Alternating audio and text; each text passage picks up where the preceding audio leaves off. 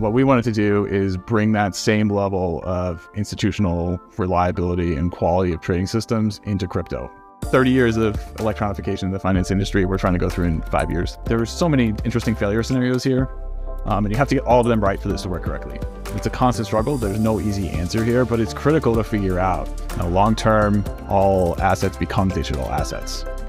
So it's all the under the iceberg stuff that differentiates a trading system like ours. I'm Brett Gibson, and welcome to HiBit, a new podcast where we do deep dives on the art of problem solving with engineers and technical experts from our community of early stage startups. In today's episode, we're sitting down with Ethan Feldman, co-founder and CTO at Talos, an institutional crypto and digital asset trading platform. A HiBit is the most significant part of the binary representation of a number. In coder jargon, it commonly refers to the most important thing you need to understand in a given context. I chose to name this podcast HiBit because when faced with engineering problems, the first task is often figuring out which part of the problem most affects the outcome you are driving towards. Join me on this journey as we discuss thorny engineering problems with my guests and get into the weeds about how they solve them. Hey, Ethan. Well, thanks a lot for joining us today. Hey, Brett. Thanks for having me. Maybe you can start off by telling everyone what is Talos? Yeah, sure. I can go through it. So Talos is an institutional crypto trading platform, and we power the full trade lifecycle. So we allow our clients to connect into the entire crypto ecosystem via one API or one UI, and then we build advanced tooling on top of that. So we connect to exchanges and market makers, and we allow you to trade digital assets. But then we also connect to custody providers and transfer networks. And so you can not only trade on the platform, but you can also settle your trades. And this is something that's really unique to digital assets and we couldn't do in other trading systems that we built in the past. I think that what struck me about the history of Talos and in working with you and what you just described is how much you bring this lens of traditional markets and what people from traditional markets expect to crypto, where it hasn't existed in the past. It's been kind of a messy ecosystem. So what is your background that made you a great fit to go on to build Talos? Yeah, so for me and also my co-founder Anton, we've both have decades building these kinds of solutions. So for me, I worked before Talos. I worked for 10 years at Broadway Technology, where we built front office trading systems, mostly for large banks, supporting cross-asset systems as well. So we built a trading platform that supported FX, fixed income, futures, so a lot of different asset classes. And really, our customers there, again, were the biggest banks in the world. And so when we build these kinds of systems, we actually have this slide that goes back to probably one of our earliest pitch decks. And it's this iceberg that describes what you need to do to build trading systems. And it's an iceberg, and then above the iceberg, you have all the flashy features, all the UIs that the trader sees, the functionality, the trading algorithms. And then below the water, we have all the things that actually make those systems work correctly. And so that is the performance characteristics that you need, the reliability that you need, the safety that you need to build into these platforms to make them actually work and actually successful. Anyone can kind of build a system that works, but in order for it to work over time, you need to do things like avoid, it needs to behave well, like when the market is volatile, when things happen, you need to respond appropriately. So a lot of it is having those battle scars of having done this for a long time. And what we wanted to do is bring that same level of institutional reliability and quality of trading systems into crypto. And so I think our background and our having built these kinds of systems before, we really wanted to bring that into crypto. The same dynamic that makes it make sense to step in and build this product also means your job is kind of hard, right? Because the existing structure of the market leaves things out and it's just kind of messy. So maybe you can go into what, when coming from traditional markets, was particularly hard about this in the universe of crypto. When we were thinking about doing the product, we were like, what we want to do is take the whole messy ecosystem, wrap it in a nice API and interface and UI that made it really familiar to institutions so that it would have the same level of tooling, the same user flows and experiences look the same as the kinds of platforms that they were used to just in other asset classes. A great example of a kind of thing that happens in crypto that you'd never expect in other asset classes, like coming from TradFi, is around what happens around like exchange disconnections, right? So maybe we can go through what a setup is for people that don't know of how does trading, like if you're trading FX institutionally, how does it work, right? You're trading FX on an exchange. If you're an institution, you'd be in a data center. So you'd be co-located. You'd both be in a data center, like probably in New Jersey. You're trading with an exchange or with a liquidity provider. You literally have a cross connect to them inside that data center. So it's literally like a cable that you plug into your rack in the data center. You plug into theirs, right? You're, a couple microseconds of latency on that line. The line is never going to get disconnected. So this is how it works in TradFi. And like, again, you have really consistent latencies. Your providers don't go down. You're highly unlikely to like miss a trade or have an incident like that. You can build these really stable systems. And none of this is how crypto works, right? Crypto came out of retail. So there are a couple of things that are really different about the way that crypto trades. And I think the biggest one that people have struggled with is that it trades 24/7. There's no downtime. So in that way, it's a lot more like Google than it is like New York Stock Exchange. Most trading happens over the internet, right? And so most exchanges don't have another way to connect. You have to connect over the internet. So even if they let you do something like a WebSocket connection, that WebSocket connection can only stay valid, can only stay up for 24 hours or so. I don't know if you use the internet, but bad things happen all the time, right? Connections go down, service providers go down. The exchange might need to release an upgrade, so they're going to do a rolling upgrade. So it's just messy. Disconnections happen all the time. They're also really globally distributed, right? So you might have a crypto exchange that's actually in a data center in London. You might have one that's in AWS in the US. You might have an AWS in Tokyo. And so the trading is happening all around the world. And I think another thing that makes crypto so hard to deal with is that it just changes quickly. People talk about how in crypto, like we're making all the mistakes of the financial industry in 5 years, right? It's like 30 years of electronification of the finance industry we're trying to go through in 5 years. And as that happens, like you're just iterating so fast. The exchanges that were relevant today are different than the exchanges that were relevant a year ago. We've certainly seen this in the way that in our system, the way that the volumes ramped up in 2021, right? A lot of people had struggled to deal with that. More recently, we saw the FTX shutdown. So that's when, literally overnight, FTX, at least on our platform, right, it was one of the biggest exchanges by volume, and suddenly it turned off. People had to go find somewhere else to trade. Even more recently, we've seen some of the recent bank failures, right? So obviously Silicon Valley Bank and others. This hit crypto in kind of in an interesting way. And one of the ways that it affected the industry is looking at the way that USDC trades, right? So if you're familiar with USDC, it's a stable coin that's pegged to the dollar. And generally people think it's one of the, it's banked by actual deposits in US banks, and it's audited and regulated. And so it usually trades exactly at par with the dollar. One USD is one USDC. But suddenly when people were afraid that they weren't going to be able to have those deposits at the bank safe, that actually depegged from the dollar for a period of time. And suddenly people's flows changed. People were baking assumptions into their systems that those were the same price. You saw exchange listing new products. You even saw some of the transfer networks that people were relying on, like the Send network, suddenly shut down.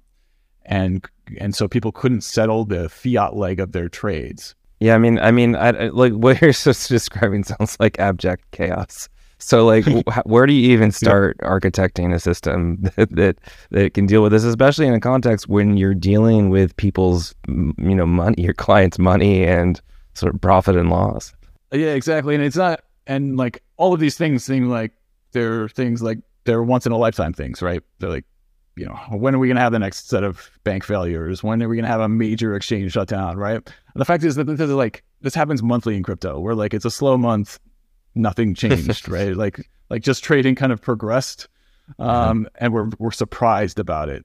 So there's definitely a big change. But yeah, I guess the system that we try to build is to try to, as I said again, we wanted to wrap that whole messy ecosystem in a layer that allows institutions to interact with crypto just like they would other asset classes.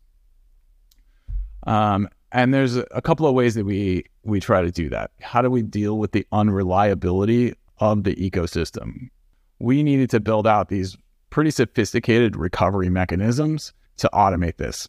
We don't want to spend our time manually reconciling trades. We want the system to work behind the scenes really seamlessly. So we have this procedure that we go through when we talk to the exchanges. So we're trading, we're sending orders, we get disconnected.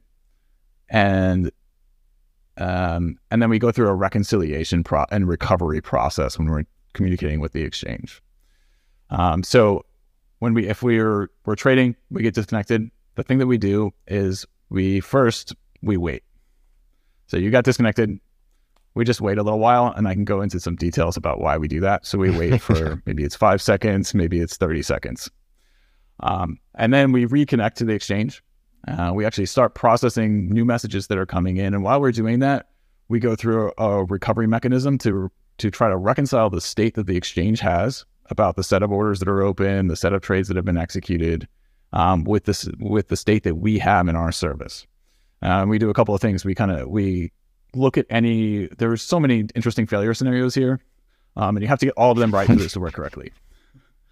So the first one, you can have something like, the first basic one is like, give me any fills that I don't know about as of like a checkpoint time that I've gotten up to. So far, like you've sent a request, you haven't heard back, and you wait a little bit, and then you're like, let's do a poll to see, like poll is the other end and see if it knows about the trade that I tried to make a second ago. Yeah, or maybe we just got disconnected. We had a TCP connection open, it was a WebSocket, we were trading, and then we got a disconnect message that says that session's over. So yeah, the first thing we do is we wait a little bit. And then we want to know, did I miss any executions, so any trades that happened in that window? And so we'll reach out to them, we'll send a REST request, we'll process, we'll ask for historical trades, and they'll return them. And the important thing is when you're building any kind of complicated distributed system, right? It's like, make sure you want to do either at most once or at least once, and you want to do at least once. And then you want all your processing to be idempotent, right? Mm-hmm. So we can receive the same trade multiple times. You can dedupe it based on the ID. This is pretty standard in building these kinds of systems. And so we pull in all the trades again. We may have processed some of them might be new, and we rebook them. We want to do this quickly, so we actually have in our gateways that connect to Exchange, they keep a bunch of state in memory about what the recent trades were, so we can dedupe them really efficiently. So there we have all the fills that we've gotten while we might have been down. Another interesting case is that actually we might have had outstanding calls in flight. I think this is something you just mentioned. So we might have actually had like a REST request in flight when the exchange didn't respond to it. And the problem there is that you want to be really careful. You don't know if that request got rejected, right? Did it get lost on the way out? Or did it actually, that order filled and it got lost on the way in? And then we also, as a backup, we also ask the exchange, hey, what are the open orders that you know about that I don't know about? Pull those in and, again, book them in our system if we don't know about them already. And then if we have orders that the exchange doesn't know about that we think are open, we also ask about the status of those. So you have like this 4-step process to try to reconcile what is the state that I have versus what is the state that they have, and pretend that you never got disconnected and allow you to keep moving. And ideally the client is kind of unaware that any of this happened.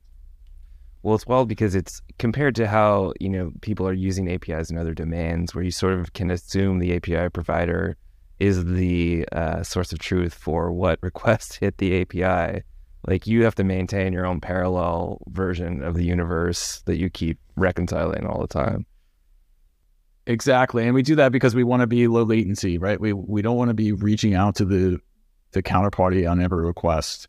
We have state in our system, and we need that to be correct. We use that all the information about what are the set of open orders, what are the fills. We use that for like our position management, for example.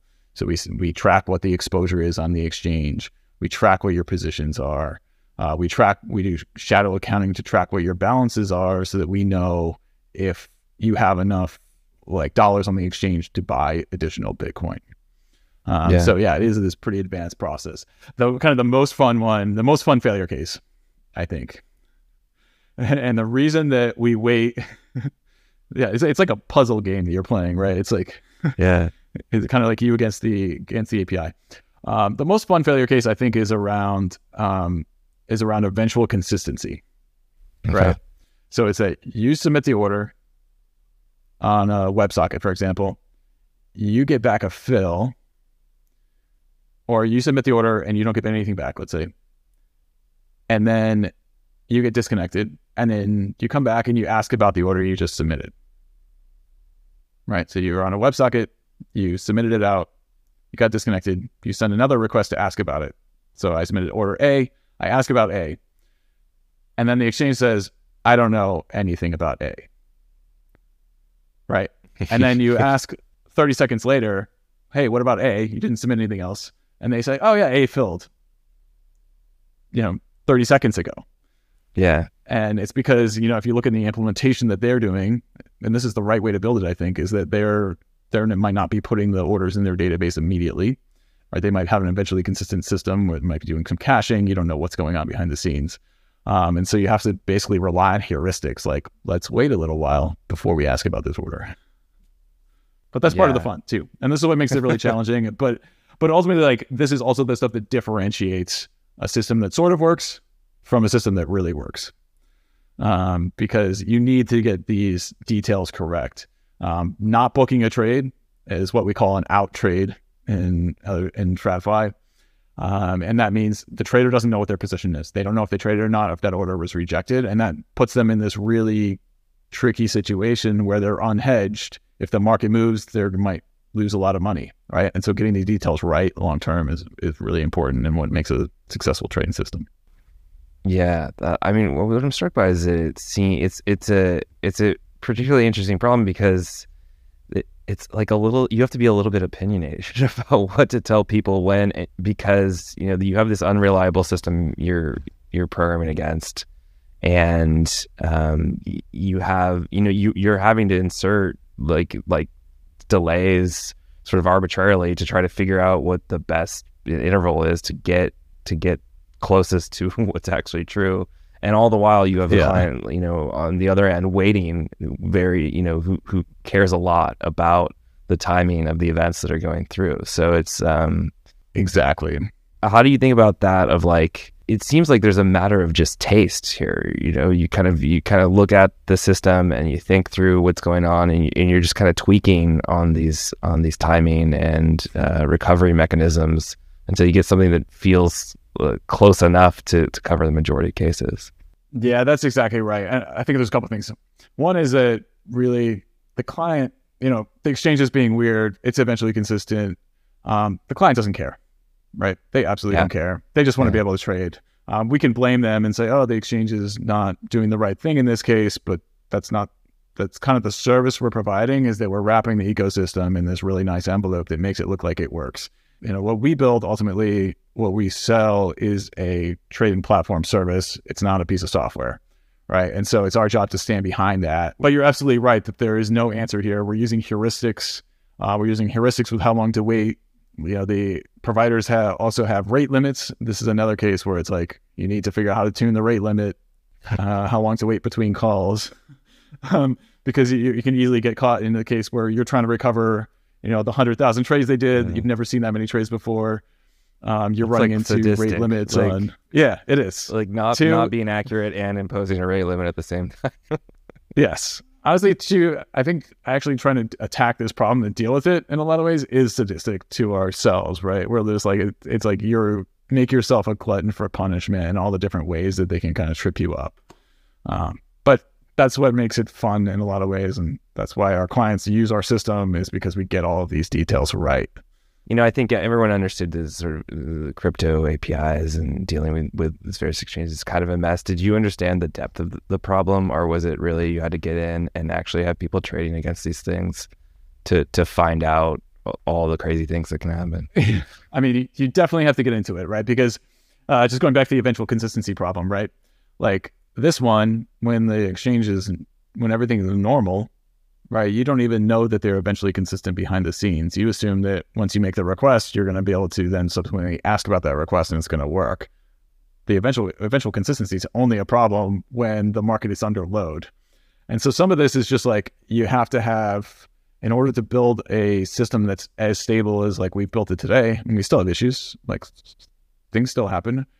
You really have to have that time in the market. You have to connect to the providers. You need the real like miles on it, the system, to burn it in to get to the point where you understand all the different intricacies. And so I think coming into it, we knew it was a problem. We knew we were going to have to do this recovery thing, and that was going to be a differentiator. Just because other systems that you saw out there like didn't do this at all. But we didn't know how long the tail of issues was going to be, for sure.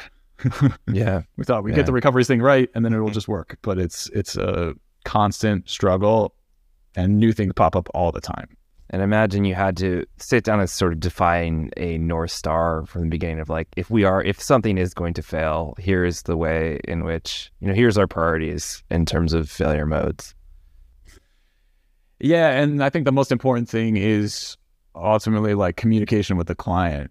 There's a couple of ways you do this. So we want to make sure that it's like on these trade reconciliation things issues we're talking about. First of all, you want to try to make sure that you recover all the trades. Second of all, if there's issues, you want to have the proper alerting in place to notify our team so that they can communicate with the client. If there is a chance that if we don't know the state of this order, at least we can tell the client that we don't know the state of the order. And we have Telegram or Slack groups set up with all of our clients. And so we have a client services team that runs 24/7, so we can have that communication with them to notify them that something's going on. So even if we don't know the answer, at least we can tell them that we don't know the answer. And I think the other thing that we do is having other checks, right? Is having reconciliation. And so this is something that we build onto the platform is something that's pretty cool that we can do in digital assets and in crypto that we couldn't do in other asset classes is we can actually reconcile the trades that you've done with the actual balances that are in your accounts. So we basically have two feeds with the exchange. We have, here's the set of trades that's coming in. We have, here's the set of like transfers that's going to that account that are adjusting your balances. And then finally, here's a snapshot of what your balance is right now. And we built out functionality that allows us to reconcile those things together. So if I have $10,000 in my account at an exchange, I buy $1,000 worth of Bitcoin, right? I should expect that I have $9,000 now and I have the equivalent in Bitcoin in that account. And if those things don't match up, then we can raise alerts on our side. And this is just and these systems are hard to get right. You might not have quite enough information. Everything's going to be eventually consistent, so you have heuristics. But these are the things that you need to build. It's all the under the iceberg stuff that differentiates a trading system like ours. The client communication piece is also, it's part of the engineering effort to know, to both have those channels available, right? Like if you think of the breadth of the entire product, that is a big part of it. And then, it seems like there's some art to deciding when to stop. You could kind of be branching indefinitely, and if you were to try to play the logic out for every single incident you've dealt with. Yeah, and I think this goes down to a general way of like how to build products and kind of figuring out when is it okay for me to ship, how complete. And how many of these weird corner case scenarios am I willing to tolerate before I can get something out in front of my customers? And I think that this is something that it's a constant struggle. There's no easy answer here, but it's critical to figure out because especially as you're building like a startup, one of the things that we pride ourselves on, and I think a lot of people do, is being able to ship quickly, being able to iterate, being able to get functionality out in front of your clients so that you get feedback. Is this the thing that people are actually going to use? This is something that I think that we did relatively well. a good example of this is when we first started Talos, we were really focused on connecting out to crypto exchanges and building trading algorithms, doing this, of normalizing the data that comes from the different exchanges, but I'll really focus on those exchange workflows. We got that out in front of clients, and we got some pickup on it, but not as much as we expected. And the thing that really ended up making us successful was we started connecting to the OTC counterparties, so the market makers in the space. And there's a lot of advantages to wanting to trade with a market maker in crypto. They extend you credit, so you don't have to pre-fund your exchange balances. They might be more reliable. They might actually give you tighter pricing than you see on some of the more retail-focused exchanges. And so being able to then incrementally start building, we got all the exchange functionality out. It wasn't perfect, but we got it. We shipped it, and then we saw that actually this is connecting to the market makers is where we should be spending more of our time. So being able to we had a vision of being able to connect to the entire crypto ecosystem, but being able to get stuff out and see and get that feedback was really critical for us. But at the same time, right, to your point at the beginning, you are doing trading, you're building a trading system, people's real money is on the line. And so you need to kind of walk that line of when is this product good enough to ship. And for us, it's making sure that we build those safety features into the product. Yeah, that makes a lot of sense. You start by dividing the world into what are the safety things that must exist in all flows. Yeah. And then at the same, and like, I feel like what I'm hearing is it's both getting it out there in front of customers, but that allows you to get the feedback so that you're not overfitting against a specific failure mode in a way that would make it less robust down the line. Yeah, that's a great example. We spent all our time making our FTX integration perfect, lowest latency, handle all the failure cases, and suddenly it's gone. Yeah. I guess that is crypto for you, for better or worse. Yeah. That's kind of crypto in a nutshell, exactly. So what have you learned about the market itself and about the path of trying to figure these types of problems out? I think starting from the beginning, like we knew that we were coming into the space as a very small player, and we were just trying to connect out and use APIs as a pure consumer. And it was also fairly early days in crypto, 2018. And we've seen the industry definitely evolve and become more institutionalized. And we've seen bigger players come to the space. We've seen just the technology and operations that a lot of these exchanges get a lot better. They're just much more reliable than they used to be. But the things that we've done also is that we've learned that as we get a more prominent position in the ecosystem, that we also have some control over this, right? So if an exchange, really simple thing, I talked about how when you reach out to the exchange, when you send an order, you give it an identifier, and then you can ask about that identifier later if it didn't go through correctly. So some providers didn't support that. So we can actually go in and say, provider, if you want to be on the Talos platform, we need you to add this API to work like this, to make it more institutionalized, to make it more reliable. And we've had these conversations, and as we get a little bit more power in the ecosystem, honestly, as we become more prominent, we can actually teach people or push people in the right direction to make the whole ecosystem better for everyone.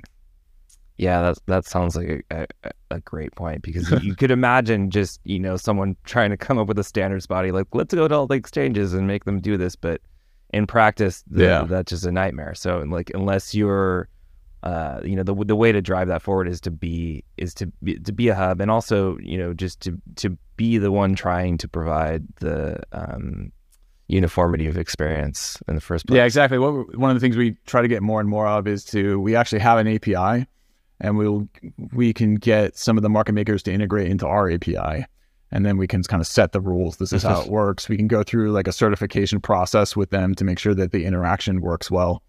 And that's a way that we can make it, again, more institutionalized in the whole ecosystem. Sort of look how well our software works. Wouldn't it be nice if everything went this way? You can be part of this too. Yeah, that's great. Exactly. We're not perfect, but I think we do a pretty good job. This has been amazing. I think we've learned a lot about, building like a highly technical system, but also, adaptability around messiness. And I've really enjoyed digging into that. What's next for Talos? What can we expect, looking in the future? Long term, we really think of crypto as kind of an experimentation ground, but that a lot of the things we're doing today that you can actually in real time, 24/7, you can send your assets and know that they've moved from one counterparty to another. We think that those innovations are going to come into other asset classes. We think that long term, all assets become digital assets, and so that's really what we're working towards as we build out the company. There's a lot of moving parts here. There's technical innovation that needs to happen. There's regulatory clarity that needs to happen. The industry moves slowly, almost by definition, right? The big financial institutions move slowly, and it's kind of built in. It's a feature, not a bug. But this is where we are growing Talos for the long term. That's awesome. Yeah, I look forward to all of that, and sort of deeply aligned on like the future of digital assets. So yes, well, thanks a lot, Ethan. This has been a lot of fun. Thanks for spending time with me. Thanks for having me on, Brett, and also thanks for all the support over the years. I think that when you're one of the longest Talos supporters and Initialized invested in Talos in, I think it was in 2020, was one of the times when crypto was really slow, and we really appreciated all the support then and going forward. And also, thanks for doing a podcast about technology and having us really dive into these things, because we do other ones of these, and it's usually talk about crypto, talk about the news, talk about the latest thing, and I really appreciate that you're wanting to dive into some of the messiness and some of the hard problems, and it's really awesome. Thanks for having me. Thank you. Appreciate that. That's it for this episode of HiBit. Our next guest is Renika Apti, founder and CEO of Clockwork, a company building AI-powered nail painting robots. At Clockwork, we build robots for self-care. Our first robot is the world's first and only nail painting robot. So what if we create dots of polish next to each other in a way that mesh together, that'll create the smooth coat? That was sort of a big breakthrough moment for us. All right, this is how we're going to paint nails. HiBit is produced by Initialized Capital. Our videographer and editor is Jordan Berns. Candy Cheng is our showrunner. And I'm your host, Brett Gibson. Thanks for listening.